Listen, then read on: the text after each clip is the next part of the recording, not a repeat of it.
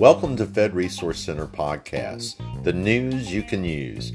We are proud to announce our new podcast channel for all things on federal benefits. So this week in the news, premium increases.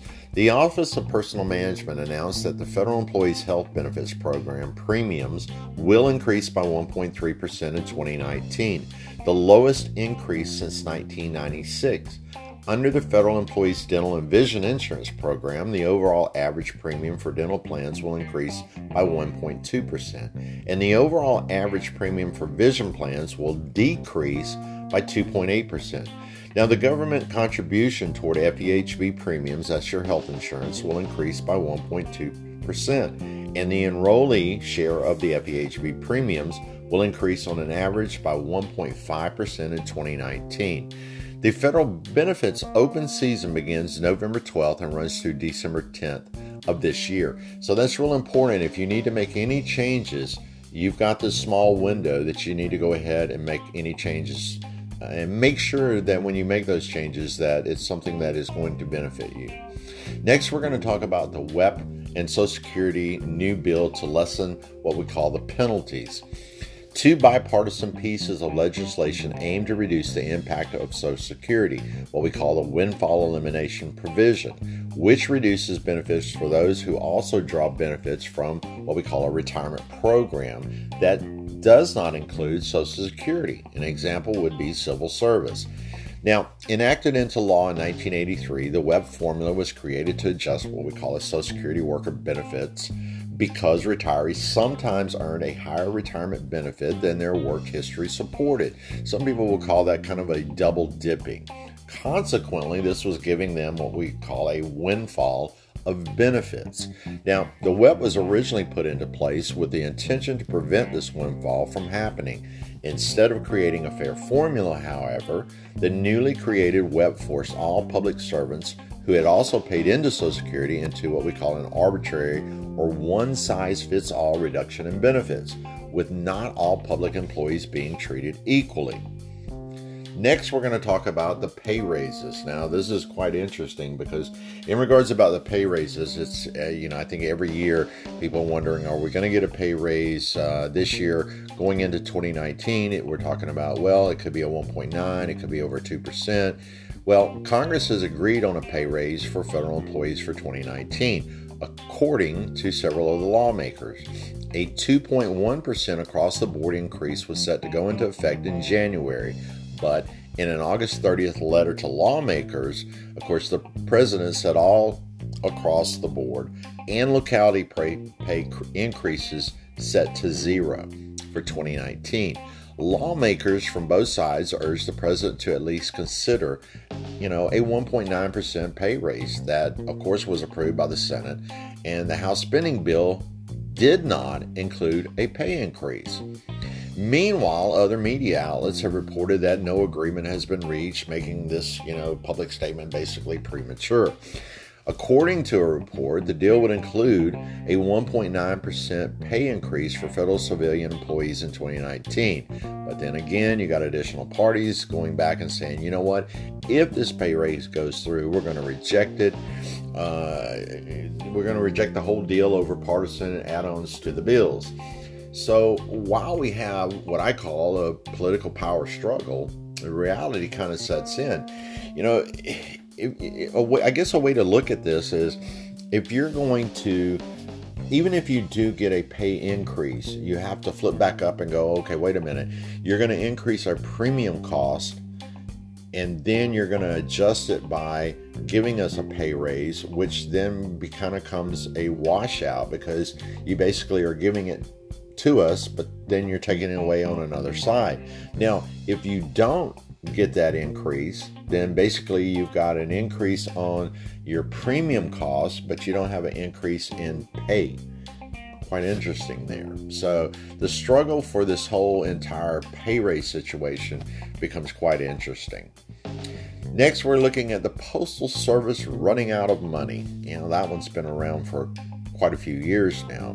Well, the U.S. Postal Service, they're saying right now, will run out of money to pay for its retirees' health care in 12 years if Congress does not take action to address the funding shortfall.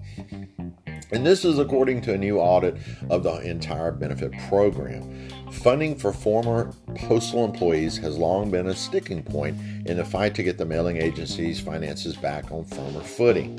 Again, this whole situation with the finances in regards to the Postal Service, this has been going on heavier now in the last couple of years. For at least the last 10 years, the Postal Service has faced a requirement to pre-fund the benefit for future retirees. The Postal Service, what they're saying, has defaulted on many of those payments, and the Government Accountability Office now describes the financial outlook of the Postal Service Retiree Health Benefits Fund. Now get this, they're saying as poor. Yeah, that's not quite a term I would use. Also, as of last year, and it is something that's quite interesting, the Postal Service, when you look at the overall totality of it, reached a $2.7 billion indebtedness. And going into the first quarter of this year, they reached an additional $500 million. So this kind of gets you questioning and even wondering what the direction of the Postal Service holds for the future. Now, I know I've heard some, and this is just rumors. I mean, so don't take this as it being the truth or as of yet. But there's rumors going around that the Postal Service, they're looking at doing some kind of privatizing it completely to restructure because of this financial indebtedness. Now, I don't know if that's going to work or not, but I do know that, there are some, I hate to say mismanagement, but on the financial side, there is some type of mismanagement that's going on. I mean, I just recently walked into the post office to mail something and was kind of taken back when I saw the increase of the postage to mail this piece off. So I think it does need to be taken a look at, especially now if the health insurance side of this is in trouble, along with the entirety of the Postal Service being in as far as indebtedness in trouble. TSP News. We're going to talk about that for a few minutes now. The federal government's TSP retirement savings program had a bumpy September. Yeah, I think everybody knows that. There were two funds that lost value, and the rest only posted what we call slight gains. Now, the thrift savings plan, to kind of break all of this down, the F fund, which is made up of fixed income bonds, fell 0.62% last month, bringing its total losses in 2018 to 1.48%.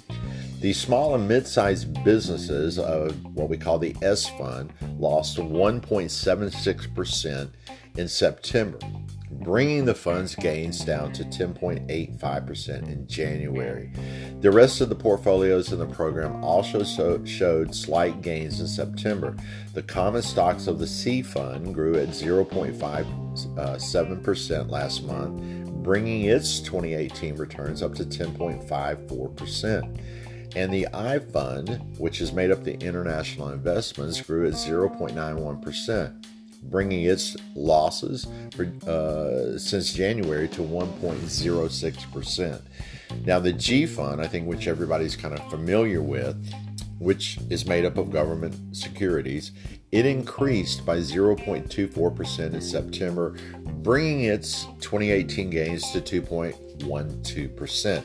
And that's pretty strong. I mean, I can look back and just a few years ago, it was at 1.69, 1.8, 1.84. So at 2.12, I would almost say that it's kind of at the peak point. It may go a little bit stronger. You may even see it go up to 2.6, 2.65, but I don't see it just busting through the horizon any higher than that.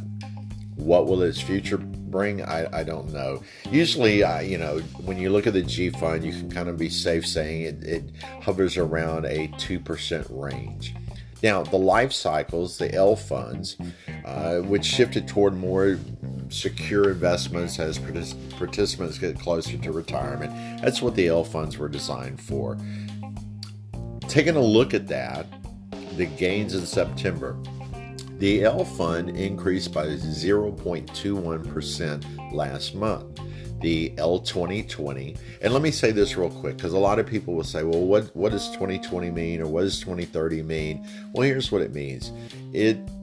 if you're looking at the L2020, that would be what we call a projected retirement date. Doesn't mean you're going to retire on that date or year, but that's basically what it's designed for. So if you're going to retire in 2019, you could be using the L2020. If you're going to be retiring in 2021, you can still use the L2020. You can use any of the funds, no matter what your projected retirement date is, but that's what it's designed for. It creates almost a ratchet effect.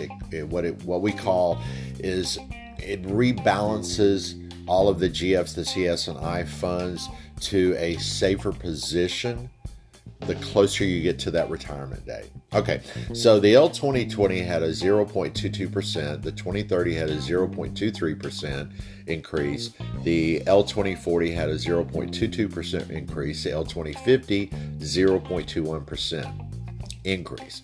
So as in regards to 2018, the L fund has grown 2.96%, the L2020 at 3.52%, the L2030 at 4.96%, the 2040 at 5.5%, and then the L2050 at 5.99%. Now, in closing, this is, to me, is really important. The TSP planning, I think, is oftentimes overlooked. I mean, I talk to people, and this is one of the areas I want to discuss just for a second.